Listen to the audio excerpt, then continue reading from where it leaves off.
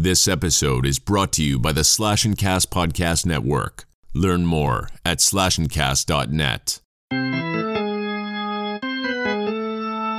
Welcome, Ghouls and Goblins. Today we're celebrating the non-opening of our favorite Halloween event with a fiesta of freakish fantasies for what could have been. So check your seat, it's tough to be a bug, and it's time for Frightful Failures!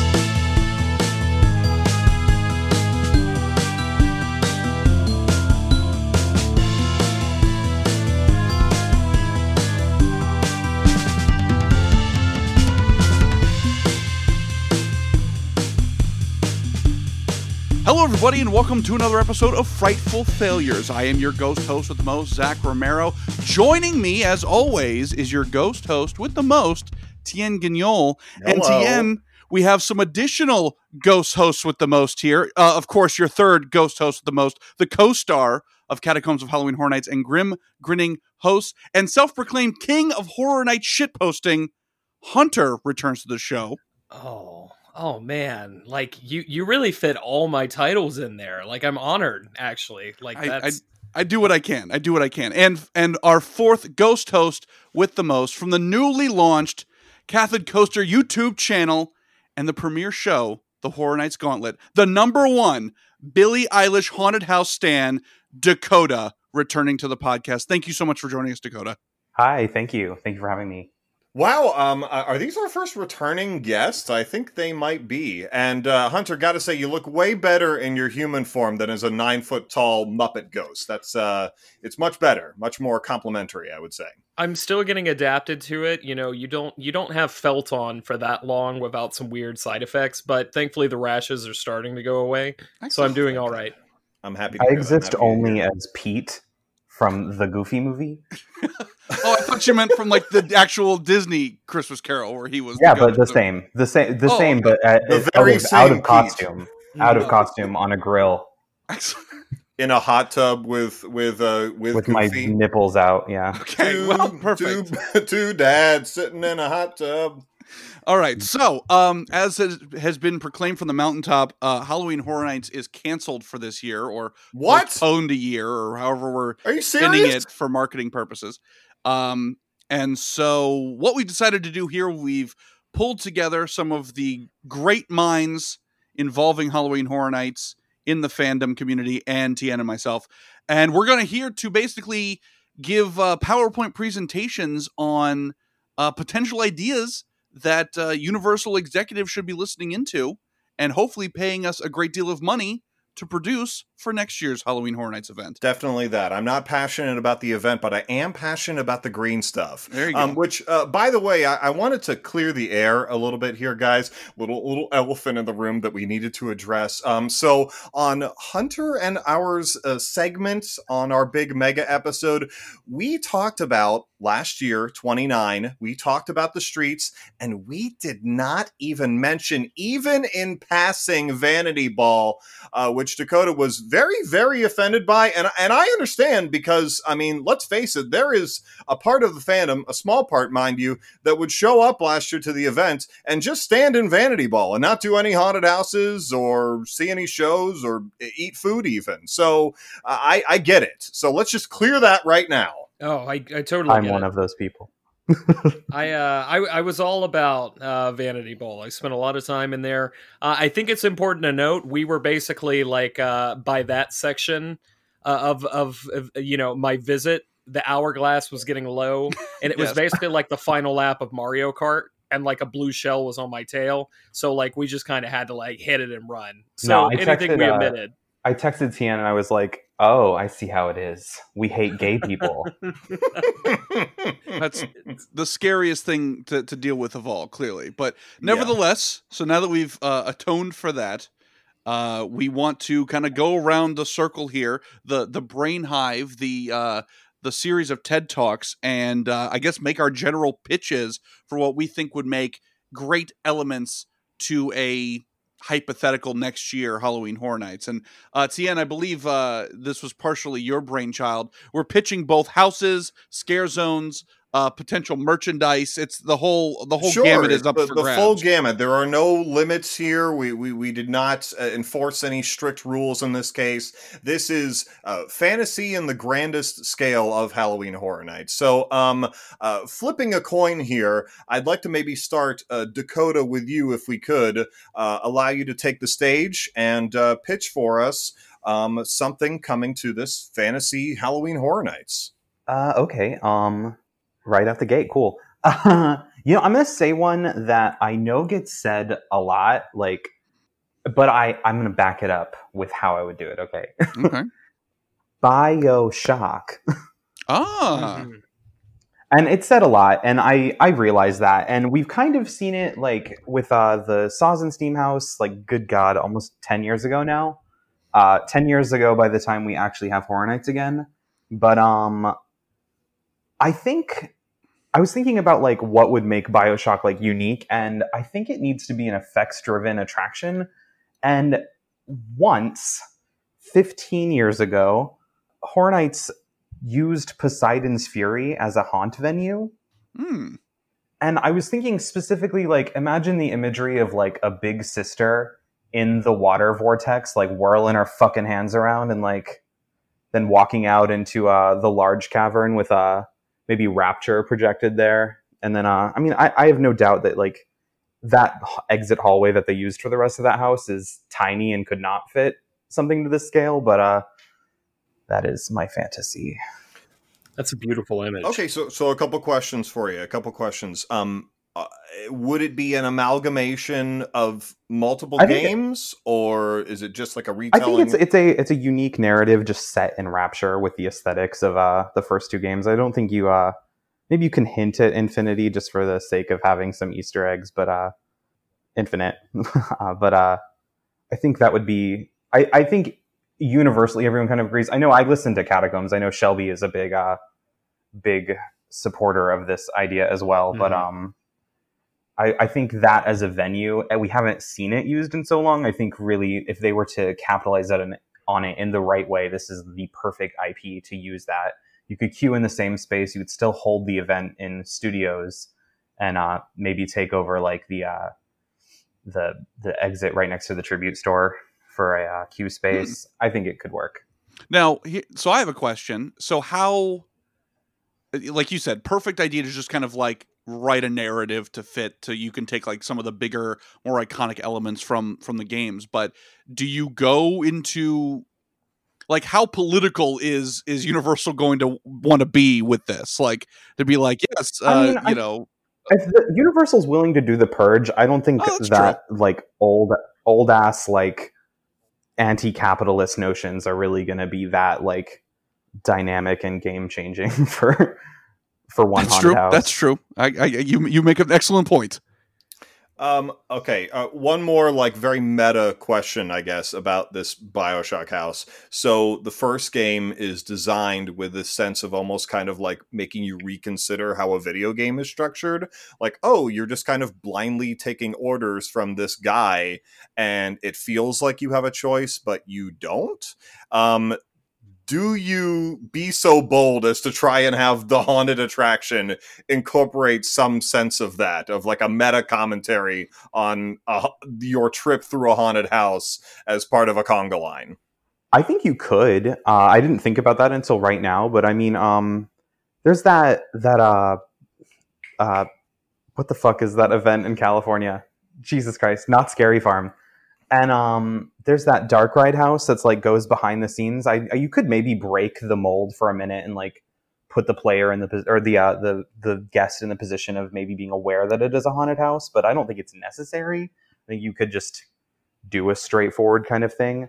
I think if you had maybe I don't know do we throw out designer names if we're talking about Horror Nights? If Manuel were to design this house, I think his style kind of always just sort of breaks the aesthetic of the natural space and always gets a little expressionist and weird. Okay. I like it. I think that clearly your inspiration is coming from your love of Depths of Fear from last year. Oh, I loved it so much. That underwater house, it really, I mean, it pulled you into an immersive universe, and you said, this must be BioShock. Okay, all right. Well, unless we have more BioShock questions, Hunter, I'd like to give the totem, the Jack the Clown shaped totem, to you for your pitch on something for Fantasy Horror. Okay, thank you.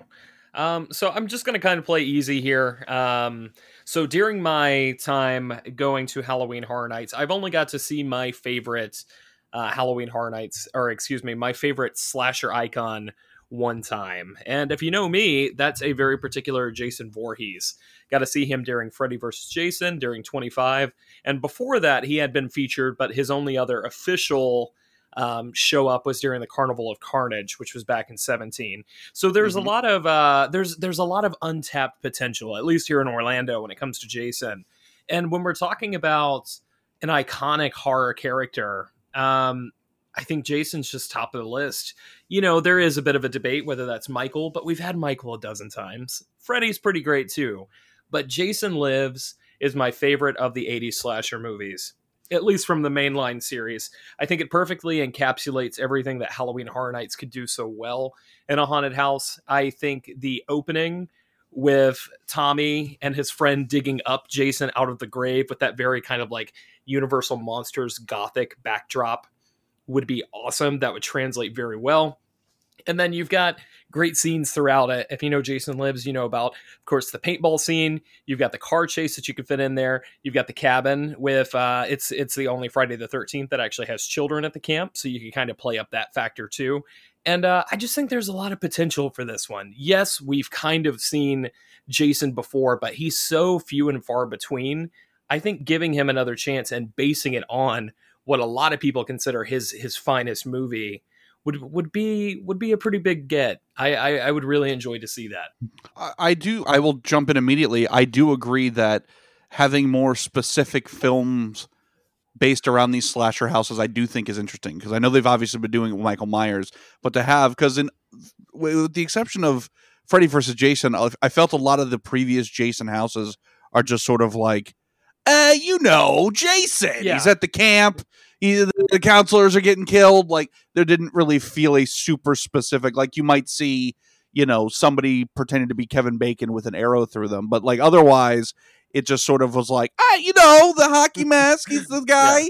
So to have a more specific film, I do think is a pretty interesting concept. So you would rather see it like one particular, like specifically Jason Lives, not an amalgamation of everything. Just because I think Jason Lives, I would love to have a representation of that film in particular, just because I think something that, and I kind of alluded to this, I think something that Halloween Horror Nights does so well is kind of dark humor in a scary setting. And Jason Lives is kind of the epitome of that for the franchise, whether that's like the James Bond intro, which in my head, I know this is crazy, but if that could be like your title card as you're walking into the maze, you go into the graveyard, you get a scene with him being resurrected, that Frankenstein style with the lightning, and then you go in and you've got kind of that like James Bond intro as you're walking in. It'd be wild, but I want something kind of wacky and zany a little bit, just because when it comes to the slashers, they tend to play them very, very straight,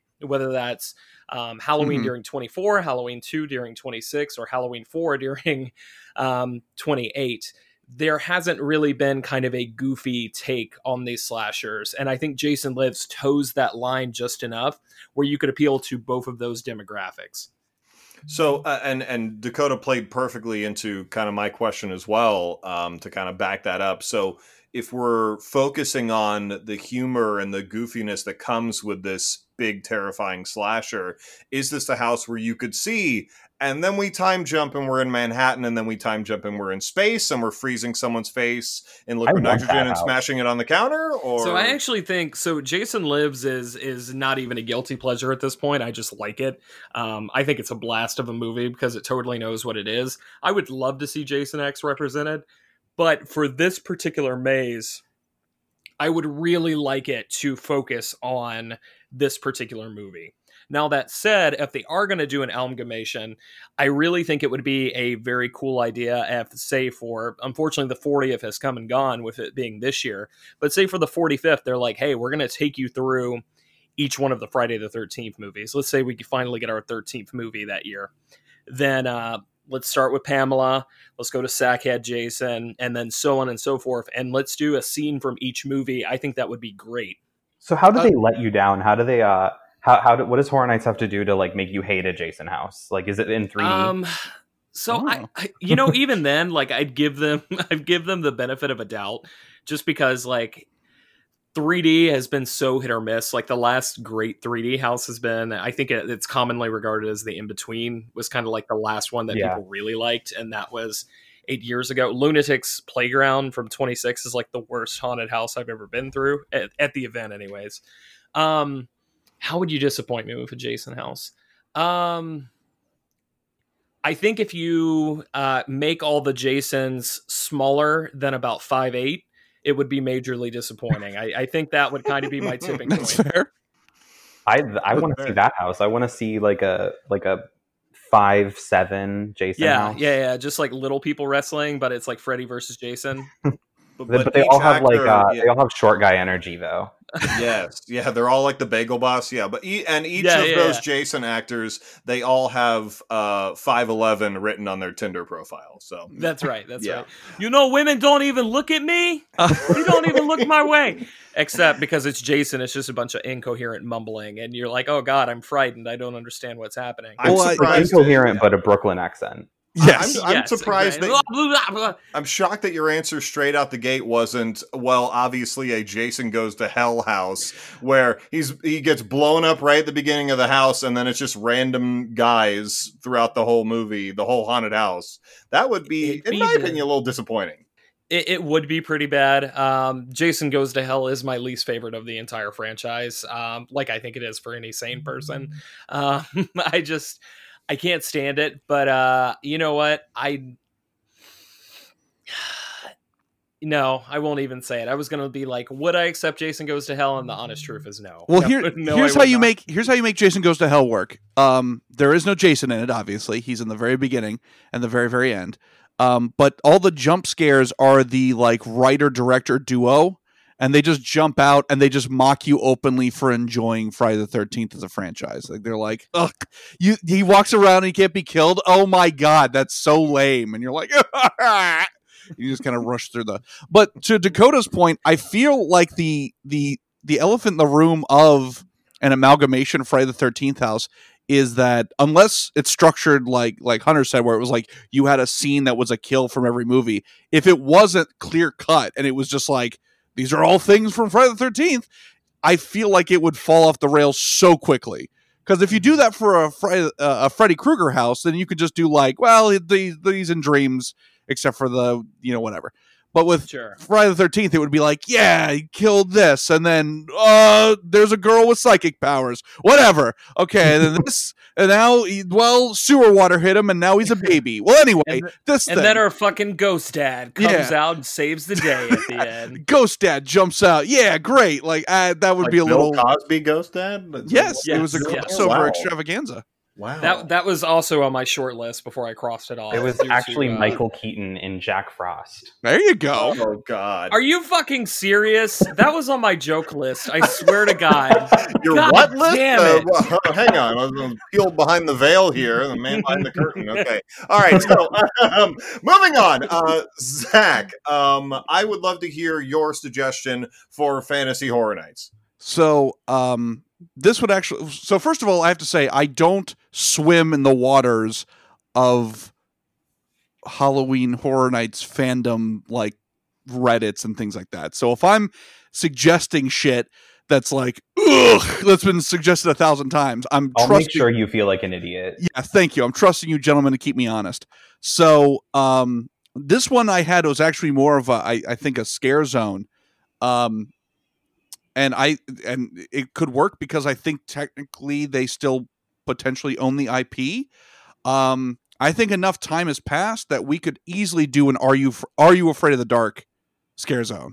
Yeah, where you would do some of the more famous characters like Zeebo the Clown and the Ghastly Grinner and some of the other creatures and monsters that were in various episodes. But like you could break up, if you do it as almost like an anthology sort of idea, you could break up the section with the little campfires with the kids telling the scary stories as part of your actors. And if it's outdoors, then you can throw the dried creamer onto the fire to make it go woof and scare the shit out of everybody. No, I like that. And big, obviously we saw a huge nostalgia, boom over the last couple of years. So we could be playing into the 90s. I mean, I know they did do, I think, a new version of Are You Afraid of the Dark for now, but you could do the throwback, have it be real 90s. And that's how you can just kind of structure that around there. And like I said, Nickelodeon Studios used to be there. So it's also sort of a meta of like, hey, it's the ghost of a thing we used to give a shit about. So I don't know. I thought that was a potential idea. Is it a scare zone or a haunted house? I was thinking a scare zone because of the fire hazard, but theoretically you could jam it in a haunted house if you needed to. I kind of like the idea of it as a Central Park kind of scare zone with maybe the campers like on maybe the Kid Zone side or on the Hollywood side, and maybe you just have like the story characters. Yeah, exactly. And they can kind of just jump out or whatever. But yeah, so that was, and the merchandising alone would be, you'd make your money there because there'd be a bunch of hipster like 30 somethings who would be like, holy shit, I'm definitely buying a Midnight Society shirt, so the money's going to make itself there. So here's a question. If it were a haunted house, a lot of haunts that have varying scenes and are sort of jumping between, storylines, things like that. I like when they have some sort of recognizable connected transition between those scenes. So what would be sort of an example for you of like an iconic transition between the different stories? I think you jump. So in this, if we're putting it indoors, so to a certain degree, it's not, I don't think it's going to land as much, obviously, with just like new people. Like if someone's never seen it before, when the goddamn Ghastly Grinner jumps out, they're not going to be like, oh no, they're going to be like, what the hell is this I'm looking at? Oh no, not the Ghastly Grinner. Right, yeah. Or, no, I'm stuck in a shopping mall forever, or a pinball machine, or whatever other stupid ideas they came up with in the 90s. I just wanted to say, so I understand you said you're not too deep in the Reddits, but like HHN fans have the most wonderful talent of pretending they have always loved something despite like not coming across that thing until okay. So I'm gonna be honest, I did not watch Killer Clowns from Outer Space until the Scare Zone, and I had one guy who was like, fuck yeah, this is like top of my list, I can't wait to see this. But then like you just notice like every single person was like, yeah, fucking Killer Clowns from Outer Space, that's my favorite cult movie of all time. And I don't doubt like there's a bunch of those, but like you really realize you're like, okay, come on, like not all of you could have been just anticipating Killer Clowns from Outer Space for the last 15 years. Yeah, there's got to be a finite amount of nostalgia somewhere along the line. But to answer Tian's question, I'd say you have like basically a scene with maybe one or two scares in it, and then which would be based on an episode, and then the transition would be you'd have the campfire and you'd have you'd maybe see like the back of the kids like sitting around the campfire telling the story. You have some of the audio of like, like they're just wrapping up a scary story or something like that. And then maybe for some of those transitions, you have an actor hidden amongst the kids telling the story so they can like turn around real quick and scare the shit out of you. But I think by incorporating the campfire, that can be your transition. It's like they are telling ghost stories. It would, in that case, it would probably be a little more tame, I guess, than other houses, because I don't imagine like the last transition is all the kids are fucking dead around the campfire. I mean, it could be, but yeah, I feel like the campfire is your transition between the short little vignette scenes, I guess. Is that how Are You Afraid of the Dark ended? God, that would be holy shit! What an ending! I don't, like what? The kid who had the most acid wash outfit is the only one that survives. They're all dead, and he just looks in the camera. He's like, "Now I'm the Midnight Society," and then that's it. Like he's just eating dried creamer, and he's just looking in the camera. He's got a solid yellow shirt and parachute pants. Exactly. David Lynch actually directed the last episode of. I was going to say what they saw was the ending of Jim Henson's Dinosaurs, and they're like, "Fuck, we need to like do something like that. Like they're all going to die of climate change." You know these characters you've loved over 4 seasons. What if they just cease to exist and you watch them? They're all fucking dead. So that's it. That's all I've got for that particular pitch. Excellent. Well, I guess that leaves me then, which I want to make one little quick caveat to just say, and I'm sure you guys feel the same, but if we were having this conversation in 2009, this would be very, very different. Because like I've said before, a lot of everyone's top tier movies and properties have been done at this point. I mean, in 2009, I would have said, my God, the things I would do for an Evil Dead haunted house. Oh, they'd be unspeakable. Oh my goodness. I mean, and 2009 was an important year anyhow, because you got Silver Scream. So it was like a little taste, like tickled my balls to be like, ooh, and here's what we could have. We could have a Shaun of the Dead house. Wouldn't that be fun? Like, it would be. Oh, I would love that. But by this point, we've, it's no longer fantasy to say, what about a Shining house? What about an Exorcist house? So this is a very different list than I would have composed, those many years ago. But I think I'd like to really pile off, and it's ironic that Zach chose Are You Afraid of the Dark, because my first one is actually Goosebumps. Oh, there we go. All right. So, hand in hand. Yeah, very, very little park presence they've ever had, with the exception of Hollywood Studios and what was it, like the late 90s, early 2000s with a show. Yes. But actually, I think that the perfect premise for a Goosebumps house is the Jack Black movie, where it's like R.L. Stine's a real person, the books are real, and they lock up the stories and the characters, and then you have this big, almost Cabin in the Woods style moment where, Slappy comes out as your host and unleashes all the monsters, and bada bing, bada boom, you got a wide variety of characters and costumes and scares that you can pull off in the haunted house. I think it would be fantastic. I would love that. That actually would be very, very interesting. Again, you get the nostalgia boom with the merchandise. Oh, yeah. Is the aesthetic of the visual monster aesthetic, is it the Jack Black movie? Is it the 90s show? Or is it like the book covers? I think if you went with the books, that's going to please the most people, probably, or rather if you let the Universal Creative, like the designers, take the books and do their own version of it, kind of like with what they did with the Universal Monsters last year, where it's like, take the haunted mask, make it scarier. Like, take, say cheese and die, make it scarier. So I think that would be great. I would love that. But then you just Gosling. Sorry. Oh no, you're fine. I think that's a very important fact. Yes, true. I was just sorry. Who was Ryan Gosling? He's in the Say Cheese and Die episode. Oh my God. Okay. All right. Sorry, Hunter. Please. Sorry. I mean, it's his best work outside of Blade Runner 2049. That's super high praise. Yeah. However, I was just going to say, you take those classic like book covers and make them like print on demand T-shirts. That's your marketing for that entire year. People are going to go nuts for that. Well, I was to daisy chain onto that. I think that's going to be your safest bet, because if you do the movie, the live action movie, then like your older fans are going to be like, ugh. If you do the 90s show, then people are going to go, it was a little cheesy. But if you do the classic books, they're kind of timeless now. So therefore, everyone's happy. And especially there's so many, cover art that's burned into our collective brains anyway, that, having the opportunity, even if you don't include them all in the actual event, but have them included on the merchandise, I think is a win-win. I'd say the only thing you definitely wouldn't do that the movie does is set it all in like a suburban town. I would say, if anything, you set it at, oh God, I'm such a bad fan. What's the name of the theme park? Horrorland. Horrorland. Yeah, well, there you go. Yep. In unison. Like, you guys should have just like done a harmony.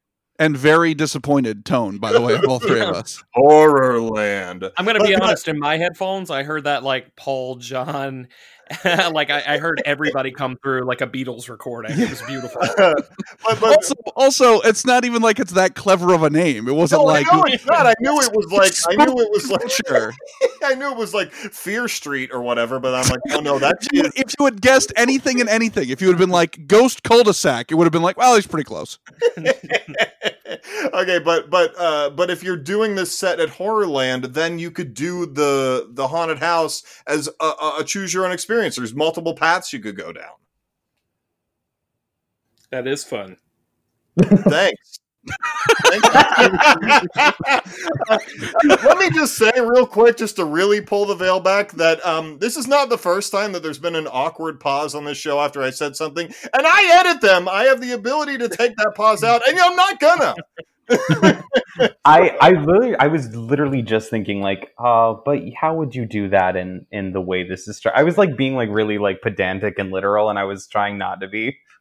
Oh, I was super being that way. I'm like, you're telling me I've spent $18,000 to get to this goddamn event, to buy the fast pass, and I got to go through this fucking house 4 times to experience all the goddamn rooms? It's like, well, did you see the big hamster? And it's like, no. I didn't. I went to the left. I sure didn't. I kept getting pushed into the goddamn haunted mask room. Like, I didn't get to see anything. They put a rope in front of the hamster room after the first week, and you never get to see it. Oh no! What a bummer. When Horror Nights does Rest that. in peace, Tomb of the Ancients. Oh boy. Okay. Well, round 1 complete here. So we're back to Dakota. Let's hit it. Start us off strong.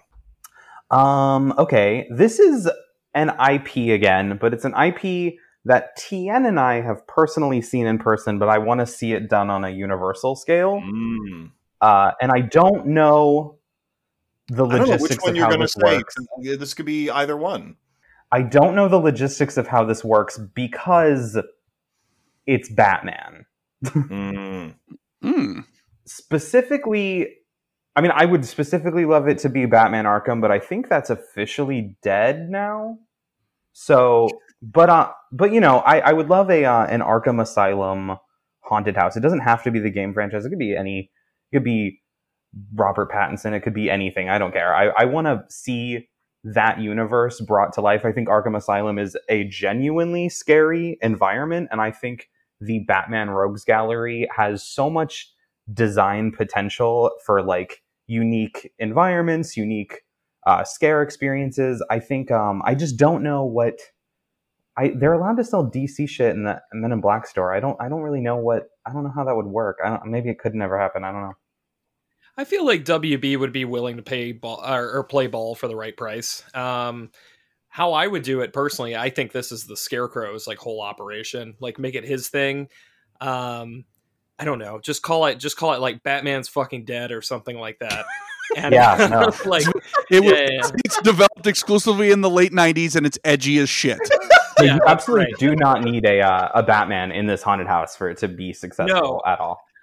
I really don't even want to see Batman. I kind of want it to be like I'm kind of joking, but like also play with the concept like, okay, Batman was actually killed off and now everyone's running rampant in Arkham Asylum. And then you have, like you said, you have that rogue gallery, whether you're talking about Croc, whether you're talking about Riddler, whether you're talking about Poison Ivy, like there's so many different things they could do. And even basing it off that first game, those locales are like very distinctive. There's so much that they could do there.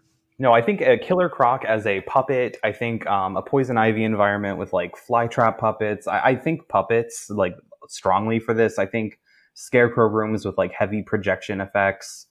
All puppet haunted house, no real people. Well, here's my concern. My concern is cleanup. How are you going to keep that place sanitary?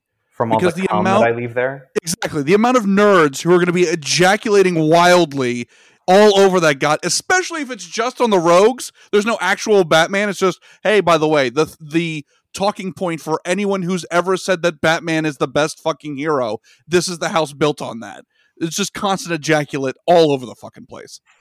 There could be no rooms with black lights because that would just be, it would give it all away. That's horrifying. Yeah, no, that would be very scary. Okay, so, but here's the thing though, to just play devil's advocate about Batman. Oh boy. So Arkham Origins, which I am a big stan for, there's a segment in which you're playing through the Joker's memories, and they redesigned Batman as just this like really horrifying, glowing, ethereal creature, smoky mist, like not even remotely human. And I think of that moment so often when I think about the prospect of turning this into an immersive attraction, the Arkham Asylum games in any way, is the idea, because, you know, ultimately, as much as Scarecrow makes sense, people expect the Joker. Like, if you do a haunted house and you're like, hey, the villain's this guy, they're going to expect that halfway through, this guy's going to rip his face off into the Joker, because that's what the Arkham games have set up for us. But sincerely, I mean, I think the Joker just moves too much merch for Universal to not use him. Honestly. It's true. Yeah. I mean, you put him there. But I feel like Scarecrow makes thematic sense. You can absolutely fit Joker in there, but like I think just Scarecrow really lends himself to the horror aesthetic even more. No, I agree. I think if anything, to have Batman in the house, a really excellent use would be to kind of combine that Joker nightmare from Arkham Origins with Cillian Murphy's Scarecrow like vision of Batman and Batman Begins. Yes.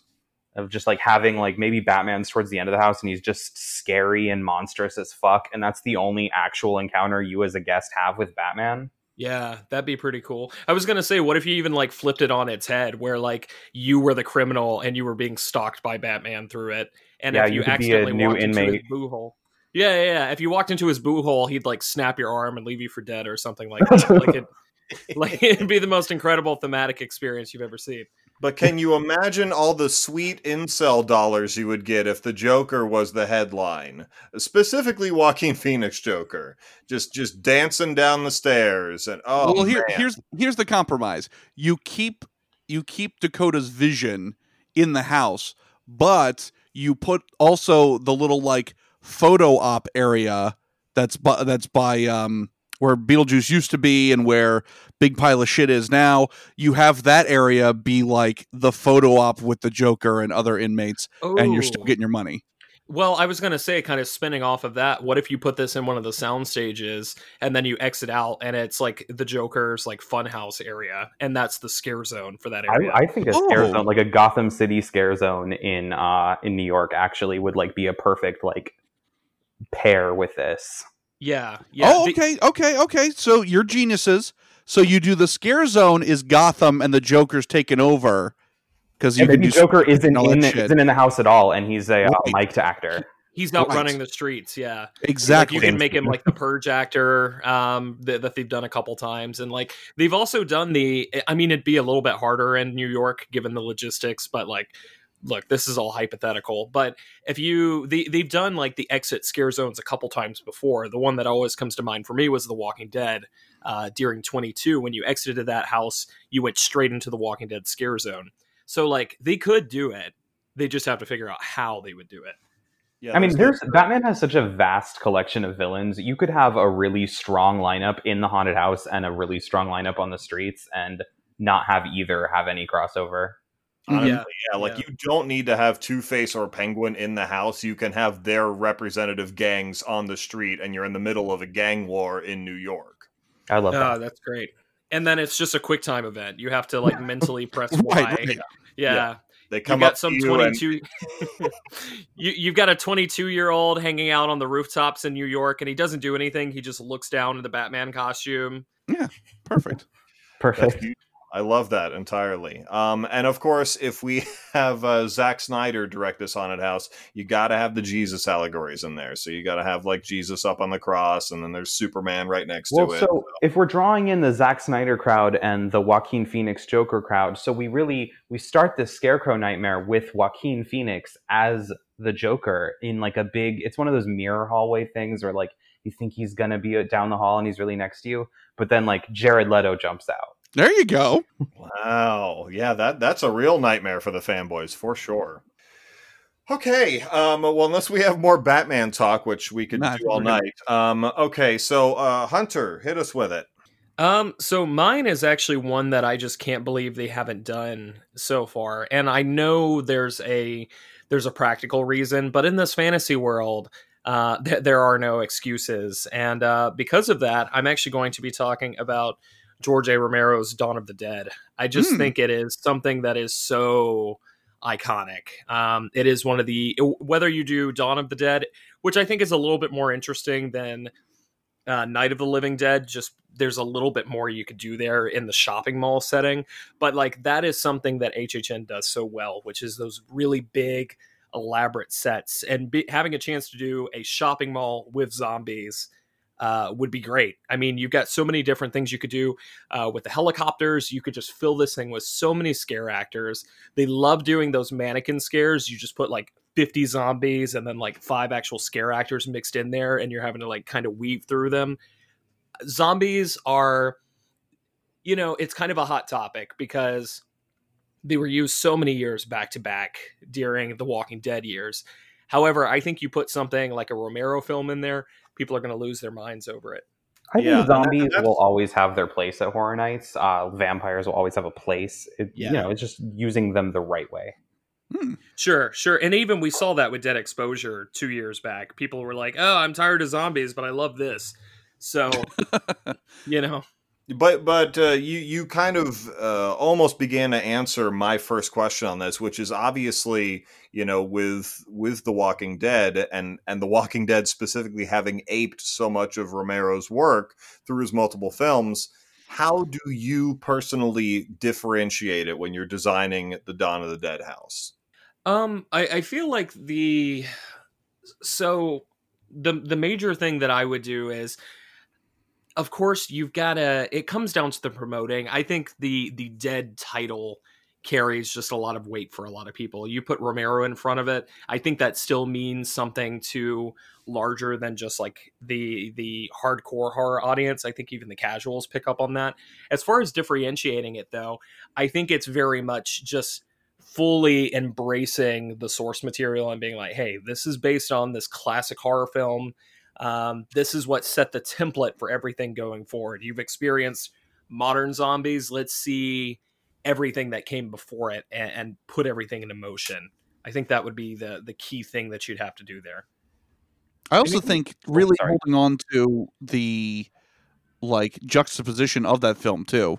Like you walk in and it's the kind of chipper music and things like that while you're seeing horrific elements and you know, people just unraveling in front of you, I think is going to be a little bit more of a different flavor as opposed to like we're treating this very, very seriously because it's The Walking Dead for the 80th time. Sure. So I think you've got that in your corner. Also, I think it would be interesting if you're still kind of keeping the look of the zombies as well, because there's a lot that are just like blue for some reason, because that's what we had in makeup that day. Yeah. You know, I think keep it in like that, you know, 70s, 80s kind of look, and kind of like we talked about with the BioShock suggestion. I think you kind of keep the sort of we're pointing a finger at capitalism kind of thing a little bit. If you keep that, that'll help keep the sharpness of that house's tone and not just like, oh, it's more zombies. Isn't that neat? Yeah, let's poke fun at consumerism and then directly exit out into the HHN tribute store where you can get your Black Reactive Dawn of the Dead t-shirt. You said no to Night of the Living Dead, but like while you're talking, I couldn't help but think about like how a black and white Dead Exposure meets the same room over and over, Exorcist meets 2013's Evil Dead could actually make a really incredible Night of the Living Dead house. I completely agree, actually. And the reason I'm sticking away from that is I would love to see that. I would definitely not be disappointed. I think the locales are a little bit smaller, so you could feasibly do something like that in a tent instead of a soundstage if they had to. But there was actually a lot of rumor back during the 28 days. You know, I'm acting like it's like 7 years ago, but like during the 28 like rumor period that Dead Exposure was actually Dawn of the Living Dead, or excuse me, Night of the Living Dead, because those masks had that super high contrast, like black and white look to them. So like a lot of people were like, man, that's going to be such a great idea. And then it ended up being the the sequel to Dead Exposure. So I really don't think there's a wrong answer here. Personally, I just really like when HHN goes all out, and with Dawn of the Dead, you can fit in some crazy stuff with like helicopters and just like mass scare actors and everything like that. But Night of the Living Dead would also be great, like you're saying, just for that. You could almost go like fluorescent, like black light, black and white with it. I think it would be a super interesting challenge for creative and maybe specifically makeup and costumes, because coming off of the tail end of 5 Walking Dead haunted houses, in which both the show and the houses would use just crazy latex masks and like the flesh is peeling off and blah blah blah. So to create the iconic Romero zombies, which are honestly much simpler in makeup, it's a lot of just gaunt and shadows and things like that, I think would be a really interesting challenge for them. Like, how do we make this scary coming off of like, super overdone late 2000s zombies where the flesh is rotting off and here's the bone and they have no legs and blah blah blah. Sure. Yeah, I totally get what you're saying there. I will say, so Dawn of the Dead, the effects, of course, were done by the infamous Tom Savini.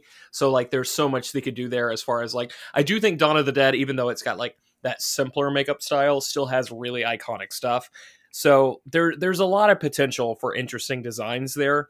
And like one of you guys brought up, sorry, I forgot who, but like doing that blue zombie look, that's also pretty cool. That would help it stick out just a little bit more. I would be very eager to see the look of confusion on people's faces when the Harney Krishna zombie pops out and everyone's like, what the fuck does that even mean? I'm pretty sure that's not allowed. And we're just like, forget it. It was a different time. Just keep going. Just keep going. Okay. Zach, I would love to hear your next suggestion. As much as I respect Hunter's suggestion, I think zombies just, by and large, very passé now at Halloween Horror Nights. We've seen it all. We've done it all. I, however, am suggesting a much different flavor. I'm suggesting reanimated corpses. And by that, of course, I'm talking about the 80s classic Reanimator. The H.P. Lovecraft story, which was completely bastardized in the 80s, and I love that movie. I think you set it in Miskatonic University. You have Herbert West and Dan as your kind of jump scares to start with. You easily include a room that's blacklit with the fluorescent green lighting of the serum. You could even set up a scene when Herbert is showcasing an example of his reanimation fluid working by bringing a dead cat back to life, and then it attacks him. You could easily set up where you're in the garage workspace and you can hear the cat like making horrible sounds, and then scare actor dressed as Herbert West busts out and he's got the fake cat on him like they do in the movie, and he's like thrashing around and screaming and he's all cut up. The caveat I would say is when you get towards all hell breaking loose and there's zombies all over the goddamn place, I still think you do the Professor Hill holding his own head, trying to go down on the female, but you leave her dressed. I think you don't have her be naked in the haunted house. So you don't think that's going to be the first full nudity haunted house at Halloween Horror Nights? Well, here's the thing. You don't do it there because you save it for some of the zombies at the end, because they're all coming out of a morgue. So there's definitely some like uncomfortable bare tits in the end of that movie. So you save it for that. You keep Barbara Crampton dressed, but you leave the weird naked zombies at the end. So when you're saying bare tits, are you talking like the North American grizzly bear? Like what are we discussing here? I'm talking like we're talking early 80s banana titties is what I'm trying to describe to you. I don't know. Gotcha. Tea sauce or nipple. There you go. But a zombie. What a zombie. Okay. I think that's a fabulous idea. I mean, the effect of thrashing around with the puppet attached to you. I mean, they did that with Sam in Trick or Treat, and it's a great effect. I mean, you could just truly visualize that. I think that with Reanimator, I'm very curious how many actors you would need in order to make the giant Morg attack feel like it's coming to life at the end, or is it just a lot of dummies, naked dummies? Well, here's the thing. I was actually thinking about in terms of you'd need a shitload of scare actors, but I like the idea of theoretically you could recycle costumes almost, because if you had people like, I think back to the Freddy house where like you were going through like a sleep study, so that like you went through like a lab first and they like misted you, and then when you went through a strobe light room you were at the Kruger house, and that was just an awesome setup. So I feel like you could kind of do the same thing in terms of like, oh, this is like a science exhibition and da da da da da, and so all the people that would meet and greet you at the beginning, you could replicate their outfits at the end, because Herbert West at his core is not necessarily a mad scientist so much as he is just this opportunist. So it literally, there's a scene where, okay, I reanimated this thing. Oh no, it killed this guy. Well, I reanimated him too. Well, now he's a fucking disaster. Well, I'll reanimate them too, but only because I think this is going to prove my point. Like that kind of a thing. So if you have like innocents in the beginning who are killed off, and then you see them brought back to life as these murderous zombies at the end, I think that might help to kind of like tie the narrative in a nice little bow. Okay. Not that anybody would notice. They'd be like, hey, they really cheaped out. All these costumes are the same. But I have not seen Reanimator in like 8 years. Yeah. A lot of commentary on this one. Okay, but the question is about Reanimator. Do you tie in the Reanimator versus Army of Darkness comics? Well, I mean, if you want nothing but semen on the floor, then yes. But if not, then no, you leave it alone. And I think it's got enough of an... I kind of would park this next to sort of Hunter's reaction on Killer Clowns of like, well, there's a finite amount of like modern scary movies we can use, so we got to kind of go off the beaten path a little bit. And this is somebody's favorite horror movie. But I feel like it's still got some iconic elements. You could do the glow in the dark shirts, sell a lot of glow sticks. It could help itself for marketing as well. Okay. The drink potential. Oh yeah. Yeah. I mean, that sells itself. You're already selling bright green drinks like the Saturn weekly cups. Yeah. Yes. Oh man. That's it's the Reanimator house that brings back the bloody nurses in the queue line. It's selling you the Jello shots. There you go. Shit. And they're green. There it is. Yes, and they're absolutely green and they light up. Okay. Oh, there you go. Crack a cold one for the boys. Yeah. There you go. There it is. It's getting sloppy and nasty on this show. It was a White Claw. There you go. Get the creative juices flowing. Jesus. Yes. Oh my gosh. Wow. Could we be any more Caucasian on this program? Okay, so I'm a gay man. I don't know what you want from me. Okay. All right. So I've got one here. My suggestion when it comes to a haunted house is actually going to be revolving around Soulsborne. Now, I use that phrase specifically to talk about both the Dark Souls and Bloodborne games. I think that you really could develop a great haunted house for either one. And the reason for that is that I think every element of those games is so intricately designed. I mean, if you've ever cracked open a concept art book for one of these games, I own the one for Bloodborne. I mean, every set piece, every locale, every enemy in that game is just so intricate and detailed and beautiful. And to see some of those costumes and those locales brought to life, especially Bloodborne, I mean, I lean very much towards Bloodborne because it's a lot more gothic and Lovecraftian. Yeah.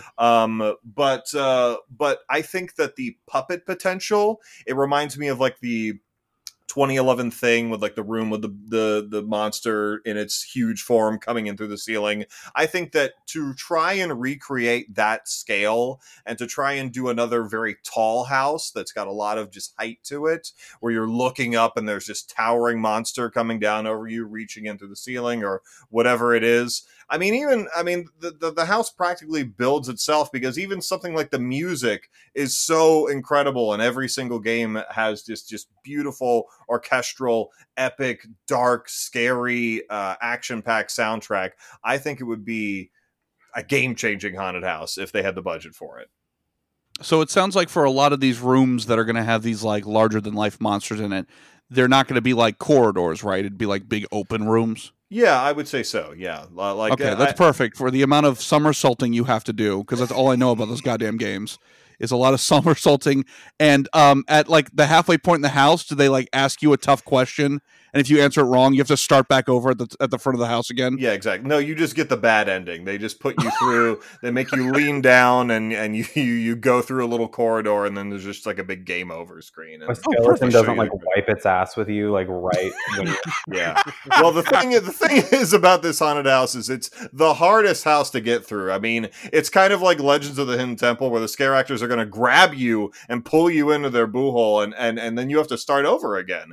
And if you can't get back to the point at which you were grabbed the first time, you lose all of the money in your pocket, and it just goes into a big jar. And the entire haunted house is built on an incline, so you're breaking out into a sweat as you're going through the goddamn thing. That's right. And not only do you lose your money, but you also lose your frequent fear with Express or your single night ticket and your Express. Yes. So they kick you out if you do not make it through. It's really, you got to really strategically go through the haunted house. If you're not doing it at the end, you're doing Horror Nights wrong. It's going to be good. Like, Tim Tracker's guide video for the year is going to be like, guys, you really got to do this one last. Because Tim Tracker is actually doing speed runs of the house, and he's like, okay, guys, oh, yeah. Right. And so ding dang, it looks like I died again. I guess I got to start over. They took my Mickey Mouse Gucci sweater, and I don't know how I'm bouncing back from this. I have a confession. I've actually never played a Souls game because I like to have fun when I play video games. Okay, fine. Yeah, I know your next suggestion is an Animal Crossing haunted house, but sorry, I don't think it's going to fit. This new villager needs a cardboard bed, but you only have 4 out of 5 cardboard boxes. Can we get to the real meat and potatoes of what this episode's ultimately about? Fuck you, Tim Tracker. That's what this is all about. Ultimately. Oh gosh, poor Tim. Please come on the show. This is all a joke. I'm sorry. Okay, so your success makes us jealous. Yes, it's all from a place of jealousy. That's all it is. All right. But yeah, so sincerely Bloodborne, but like I said, I mean, Dark Souls, there's a lot of overlap there in terms of theme and monsters and stuff like that. But if you can't tell, my suggestions have to do with a wide array of costumes and characters, because I think that's interesting. To the same exact scare actor popping out of you over and over gets a little old. So to have a wide array of, and then the big amygdala thing pops out that's got like 100 eyeballs all over its head. And then it's the first boss of the game that's like this giant werewolf thing. And so I think I would be very pleased with that. Do you sell pretend weapons at the gift shop for this house? Not for the house. Like, don't bring them in with you, but I mean, like, as the merchandise option. You sell full armor. Bloodborne the giant sword Japanese kind of game?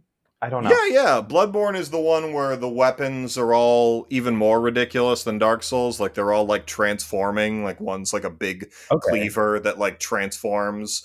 Or one is literally, like, a two-handed broadsword that transforms into a humongous mallet that you can just smash enemies with. So, yeah, no, they're ridiculous. Seems like a subtlety and grace in that game. All right, are we flinging this back at Dakota now? I think so, but Dakota, I think it's time for your B list. So, okay, I think I have a really good suggestion, actually. It's an upcharge house.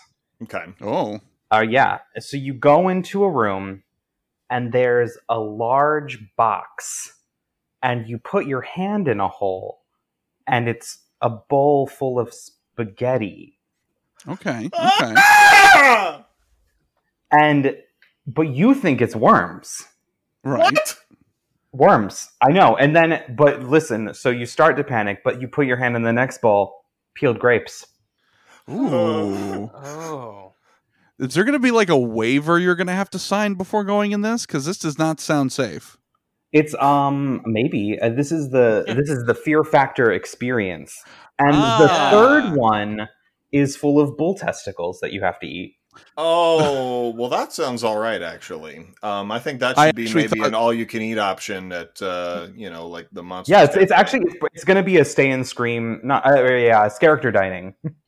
I actually thought the last box was going to, since it was a Fear Factor experience, I thought the last box was just you reach in and it's just Joe Rogan's whole hog is just sitting in there, and you're just like, oh no, and you have to arm wrestle it. Right, and it asks you if you've done DMT. I've never felt more at home at Halloween Horror Nights than the time I saw Michael Myers force feed my girlfriend bull testicles. That just, it really elevated the event to the levels that I... That's a memory that lasts a lifetime. It encapsulates the whole event for you. It's a real snapshot, When I saw the billboard on I-4, I had an idea, but boy, was I not ready. Listen, it's a character dining experience. And the experience is that you leave covered in bull testicle. And maybe DMT. And DMT. There's a taste testing. Bull testicles are universal. Wow. Well, here's the thing, though. You have a shirt that's got the Universal logo, but instead of the planet Earth, just bull testicle. Yeah. I think that's perfect. I think if anything, the billboard would be kind of like the Tower of Terror billboard, where you have a big moving element, protruding from the flat billboard, but it's just Joe Rogan's head, and he's just pouring DMT into your mouth. Yeah. They've actually changed the Universal logo outside of the park. They've taken the globe. They've taken the Universal off of it, and it says Fear Factor. Wow. Oh, there you go. And then the globe is now just Joe Rogan's big bald head just spinning around. Yeah. Wow. That's beautiful.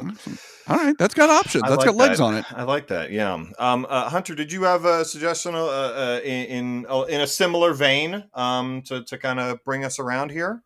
Yeah. They're not testicle veins, but that's all right. So my suggestion is actually another house. I love houses. This is what I go to the event for. So hope you don't mind.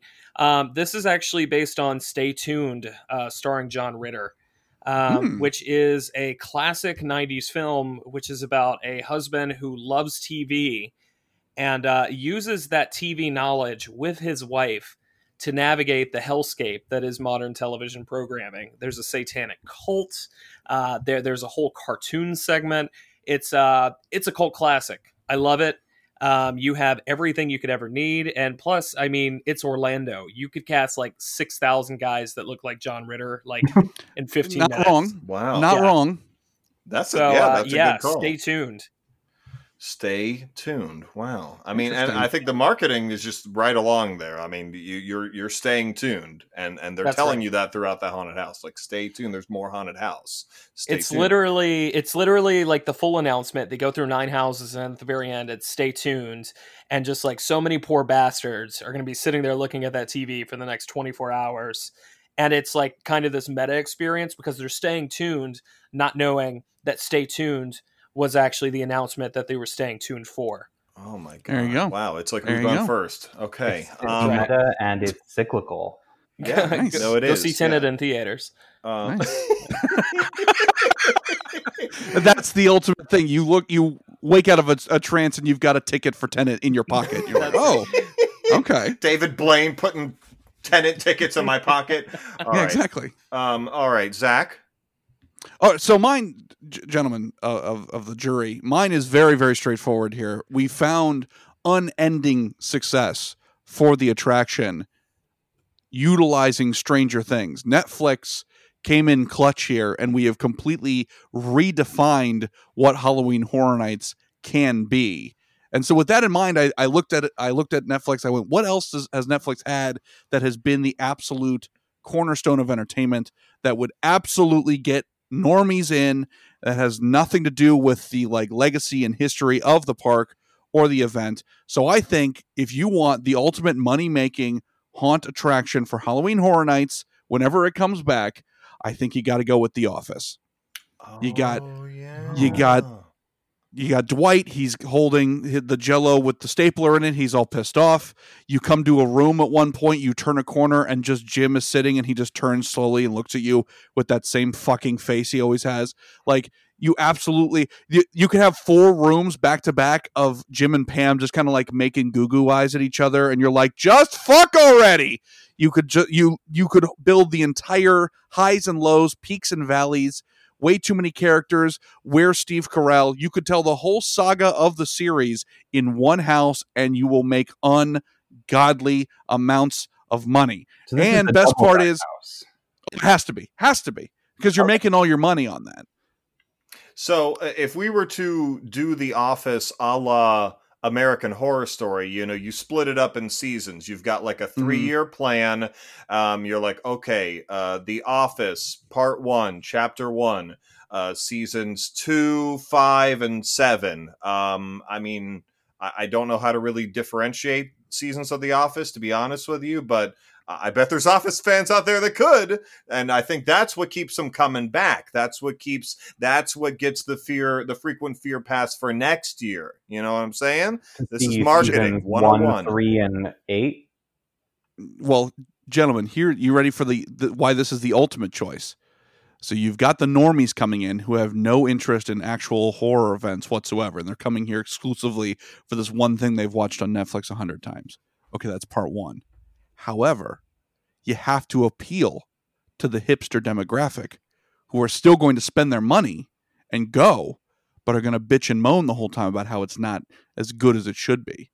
So by using strictly the American Office, you've already built in the subplot of, I can't believe they didn't fucking put the Ricky Gervais one in here. And so now you've got ample space for complaints, while at the same time still getting in normies who are going to go to How I Trained My Dragon Land and then go, oh yeah, I guess we got to go do that Office bullshit. The perfect customer to have at the park. Wait, is this at Epic Universe? Well, I'm imagining by the time this rolls back around, that'll already be up and running. Oh, okay. So the Office has never left streaming services and is still watched to the point that it's still a meme. I think it has. I think it's already proven that it has that staying power now. People are still watching that, and that shit got canceled forever ago.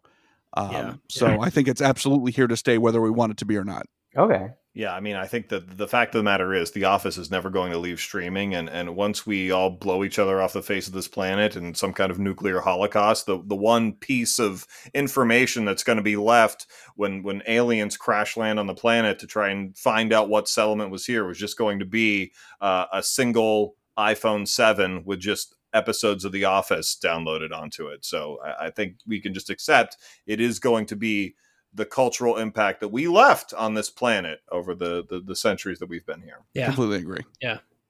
So I think, though, the scariest way to start off that house is really just begin with Michael Scott leaving, and then it just goes downhill from there. So that's probably the best way to do it.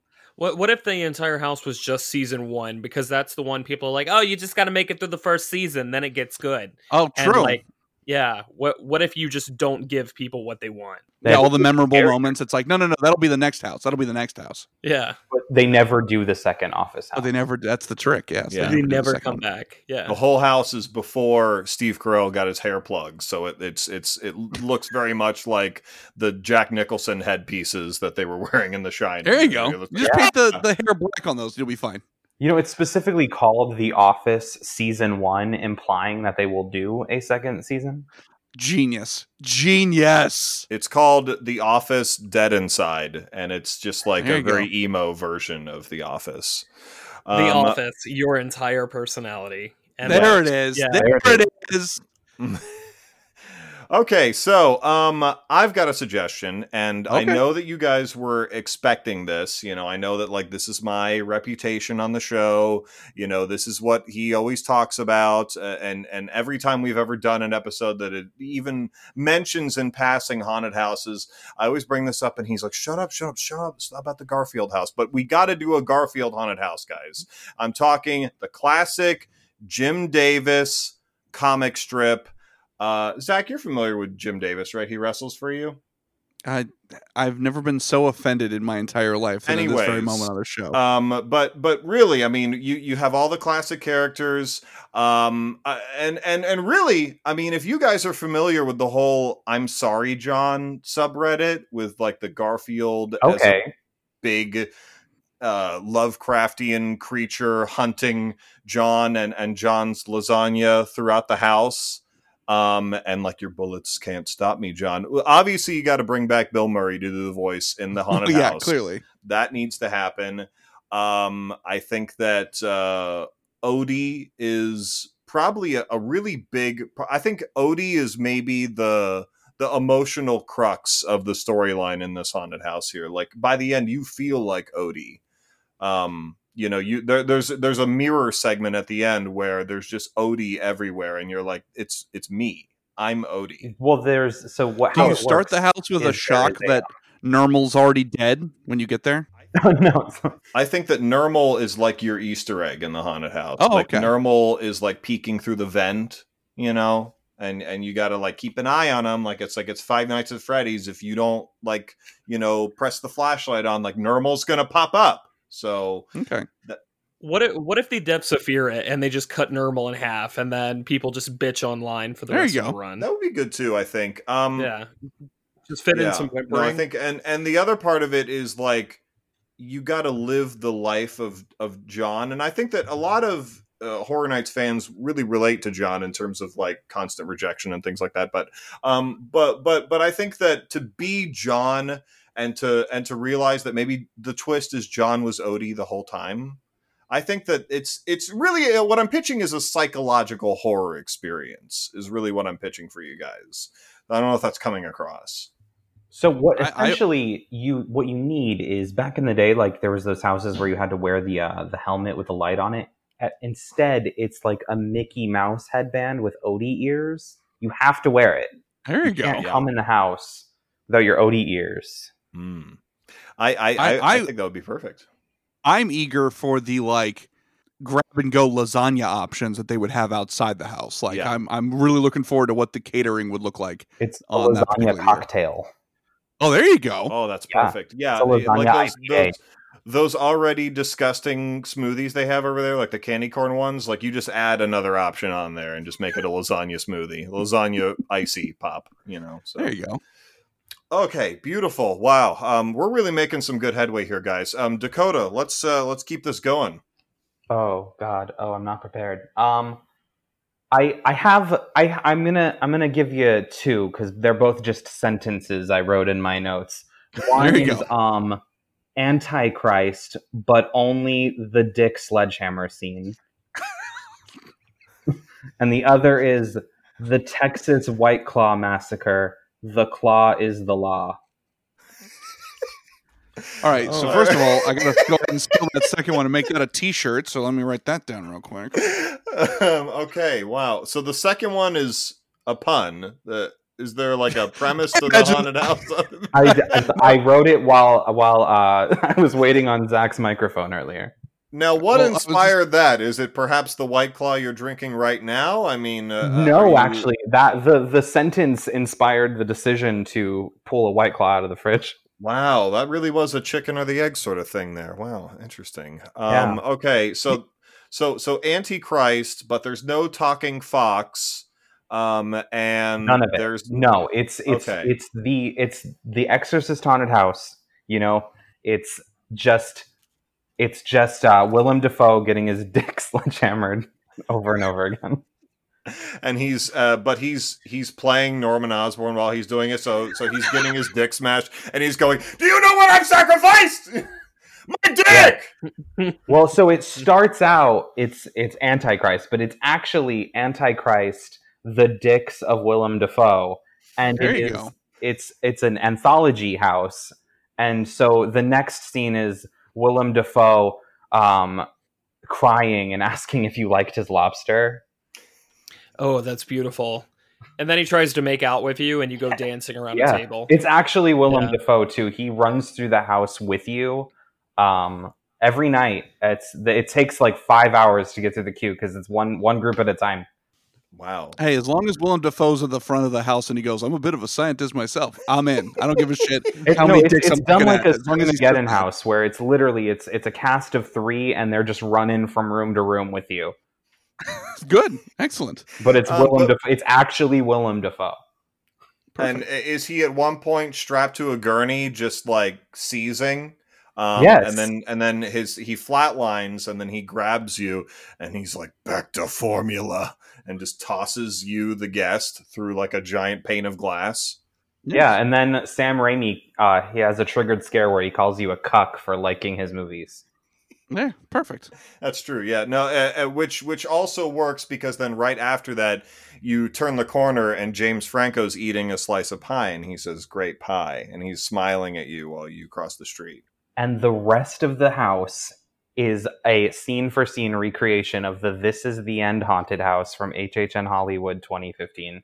Wow. Oh, it's beautiful. You have this all planned out here. I figured you were going to say that it would be Tobey Maguire in black suit doing the finger guns walking down the street and then like an awkward dance number. No. But when you leave, there's an open bar that just sells White Claw. There you go. That's beautiful. That's beautiful. Hunter, I mean, hey, following up with that one, I don't envy you, buddy, but what do you got for us? I think it's time that HHN really gets into some highbrow art. They really haven't like delved into that category. They've done cult films, they've done beloved films, but they've never really done a modern classic masterpiece. And yeah, I think we're right there. And what I mean by that is I think it's time for an American History X to make its debut at the event. I think... Well, it's certainly timely. Yeah. I just... 5 unlucky people, usually drunk guys that are trying to fight the scare actors, get to take part in the curb stomp experience. Oh, and it's a one in a lifetime chance because after that you fucking die. And I think it's important in today's day and age to address these very heavy social issues that we have going on, and there's no better way to do that than with this movie. Well, you're not wrong. Big oof. Well, here's the thing. Up the potential issues with with doing Night of the Living Dead, but now I guess everything's on the table. Yeah. Well, I was going to say, before we all cast judgment here, for any of us here, have we not, I can't be the only one that's standing outside of a Jason versus Freddy house and someone's like, ugh, this is going to suck. And I pull my shirt over to the side that has my Friday the 13th tattoo. And I go, you know what this means? This means not welcome. Well, my favorite part of the Freddy versus Jason house was when Kelly Rowland called me a faggot. What? Oh. Oh, boy. The horror community has never been more accepting than in that single moment. That's it. Yeah, we all joined hands and went, there it is. We've done it. We've reached the Wait climax. a minute. Is that someone's Twitter name yet? Like, is that one that floats around? Like, oh, I remember when I thought this episode was going to get some kind of traction. Oh, boy. Hey, it's your problem, buddy. You got to edit it. Oh, boy. Okay. I can say that. I mean, the thing about an American History X house, though, is that it really should be focused on the last half, though, and it should be only scary for Nazis. I mean, it's like you're filtering people through, and they're walking through like the Bourne Identity like pretend scanner or whatever, but it's a real scanner, and they're looking for swastika tattoos. They're looking for a MAGA hat that's like shoved into your pocket or whatever. Yeah, and or just being openly worn.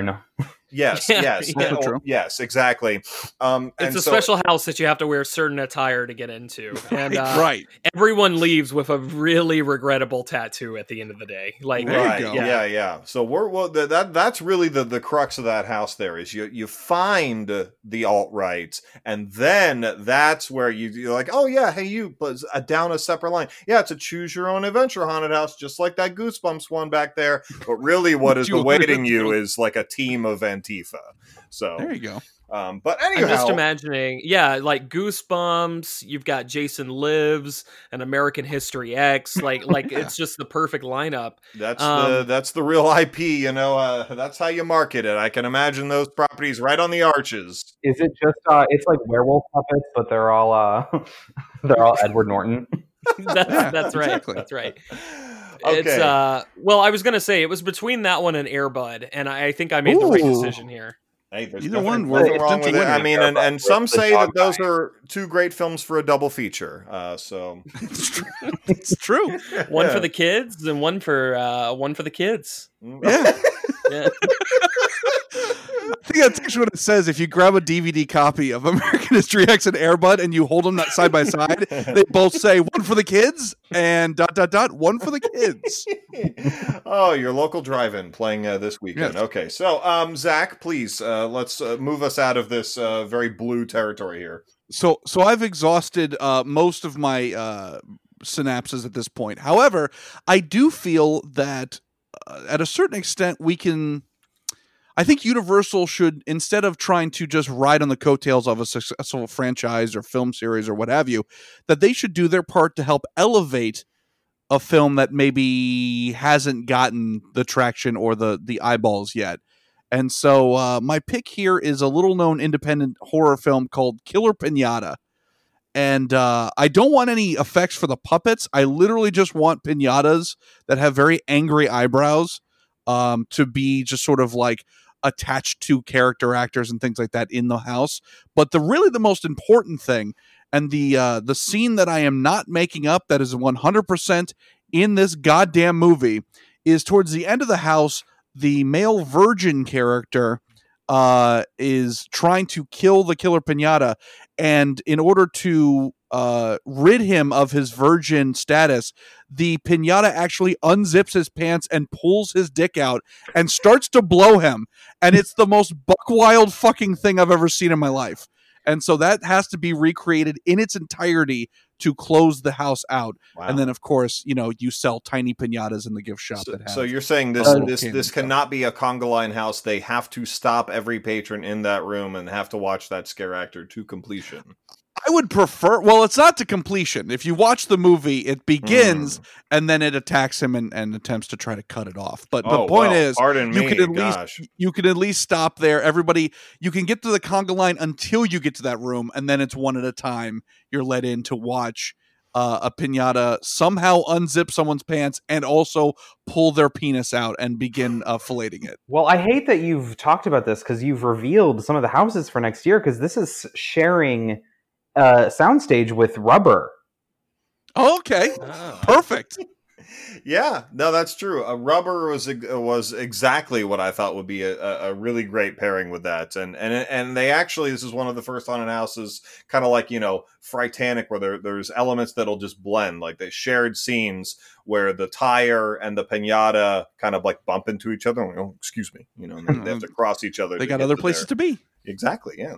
They don't know each other. They're not friends. Yeah. Okay, let's just rapid fire. Anything other ideas that we have on the table? Me personally, I think that we should build a haunted house just for executives of haunted at Universal Studios, and just have them being haunted by the ghost of old attractions. So like zombie Bill Paxton's coming after him. This is the most terrifying experience of my life. Wait, what? No. Like, I want this. Like, you're going to keep this to the executives? Like, that's well, rude. I mean, it's only going to be scary for them. I mean, we'll just be nostalgic about it. But like, if Hanna and Barbera are chasing after these execs, like, we're not relevant anymore. I think that's what's going to scare them. I think. Sure. That's fair. I wrote 3 other sentences. Let's hear them. One was the neon demon, but just Jenna Malone fucking a dead body. Okay. Spoilers. I love these houses where it's just the same scene over and over again. Yeah. I wrote just a house with that checkerboard pattern and the guys in the checkerboard costumes with the strobe light. It's that the whole house. And I wrote, I don't know what I was thinking when I wrote this. I wrote Pooh's Hunty Hunt. Oh. Well, yeah. Oh. I mean, I'm interested for obvious reasons. Yeah, exactly. That's got marketability already. No, I think it does. I mean, I think that they're going to run into a little bit of trouble getting Disney to agree to that. But, I mean, who knows nowadays? Who really knows? Disney's looking for licensing opportunities. There's money to be made. Not wrong. I mean, you're not wrong. You're not wrong.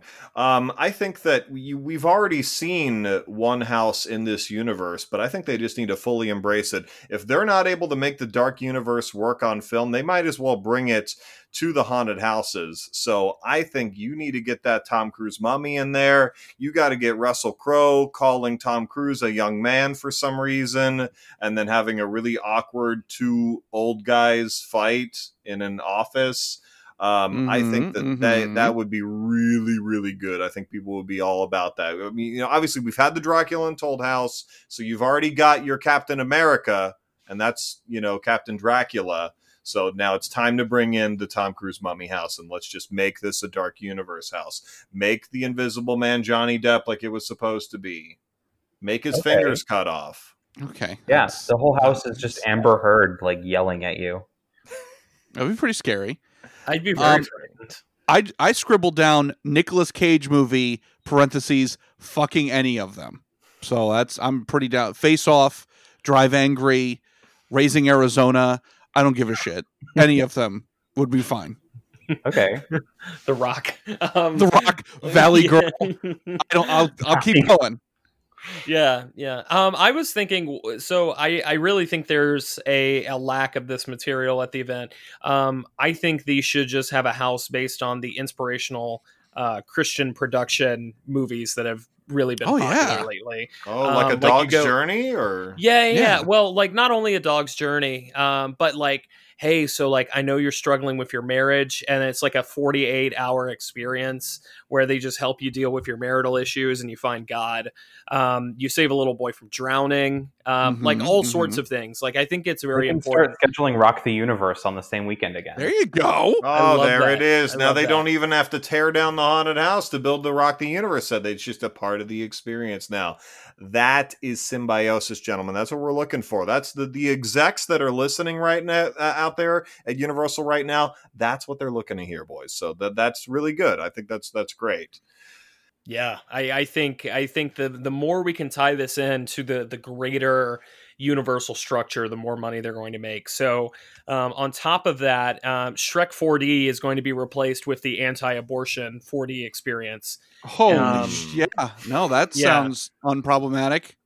Yeah, I think that would. I think that's what they need. It would be good. But is it still hosted by Shrek or? Yes, but the problem is with Shrek hosting it is due to the motion of the chairs, the attraction actually causes more abortions than prevents them.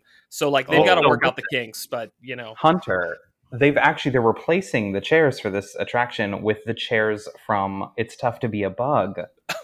Oh God. Wowzers. Your husbands have never treated you like this, have they, ladies? Wowzers. Wow. But are they going to keep the animatronic Kevin Spacey? Is the real question. Okay. Well, you know what?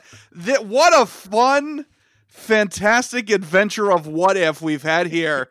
Just nothing, none of us getting canceled, and this is definitely not the last episode. And you know what? What a way to debut on the Slash and Cast podcast network here for Frightful Failures. Yes. What an experience. Yes, holy please. shit. Yes, sincerely, thank you, Slash and Cast Podcast Network, for inviting us to be a part of your network. We hope that this episode has not made you change your mind. It was fun while it lasted. Yes, it was fun while it lasted. But sincerely, this has been a romp. And what I'd like to do is...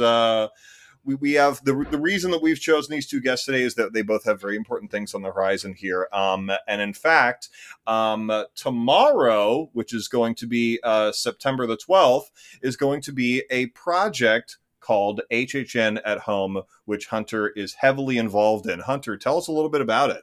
Sure. So HHN at Home is a project that is hosted by HN Nightmares.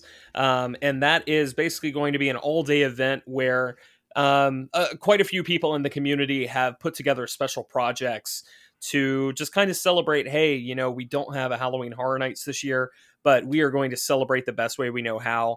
There's all sorts of things. I'm actually featured with it. My co-host Shelby and I from the Catacombs of Halloween Horror Nights, we did a whole retrospective episode exclusively focused on Jack Presents 25 Years of Monsters and Mayhem. So that's super exciting. We broke down that house in detail. It's about an hour long. And then we've got other things. Like I know my buddy Theme Park Bar is going to teach you how to make an appropriate Stay and Scream drink. I know that we are going to be watching Beetlejuice and The Bride of Frankenstein. And then my good friends over at HHN 365, we're going to be playing HHN Quiplash for any of you that enjoy your Jackbox game. So it's going to be a lot of fun. We're going to have a great time. It pretty much runs all day long, and we hope to see a few of you there. Excellent. Fantastic. And Zach, I'm sure you and I lost our invitations for that in the mail to participate in that, so that's fine. I think they knew what this episode was going to be, and are going to use this against us in the court of law. Probably. But anyhow, and on the other end of things, we have our good buddy Dakota has actually just launched, and his very first episode has debuted of the HHN Gauntlet. And so, Dakota, can you tell us a little bit about this project?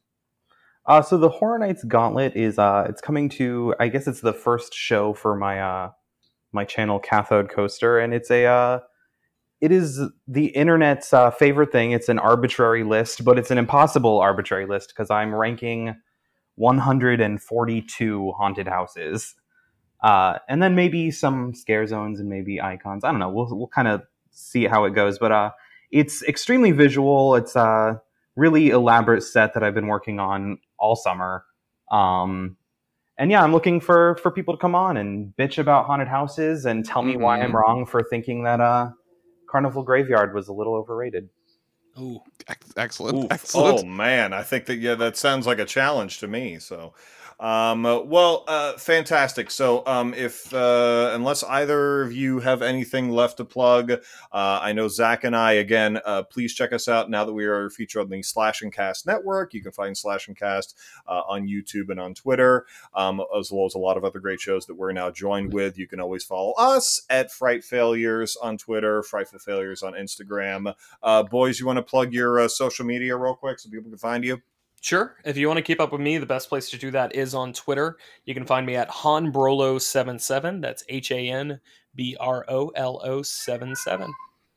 And after my cat shuts the hell up. I thought that was just ambiance. I thought you were just building a haunt in your house. I like to think she's shaming you for this episode. She's like, you knew better. Why did you do this? No, so you can find me at, I feel like right now I've been keeping up mostly with the Horror Nights Gauntlet Instagram, which is just Horror Nights Gauntlet. But I've started one for Cathode Coaster, or Cathode Coaster on YouTube is where the series is going to be dropping. And it's an infant Twitter, but I will be running Cathode Coaster on Twitter, which is really just going to be my personal Twitter. So there it is. Excellent. Excellent. Fabulous. Unless anyone has any further points or any further very offensive non-PC jokes that they would like to make, I think that this has been really great. Zach, would you like to see us out? Yes, I think we've all done undoable damage to all of our collective careers. We are fucked forever. But thank you all for listening in and subscribing and joining us here at Frightful Failures. So on behalf of Tian Guignol, I'm, of course, Zach Romero. Until next time, continue circulating the tapes. Good night.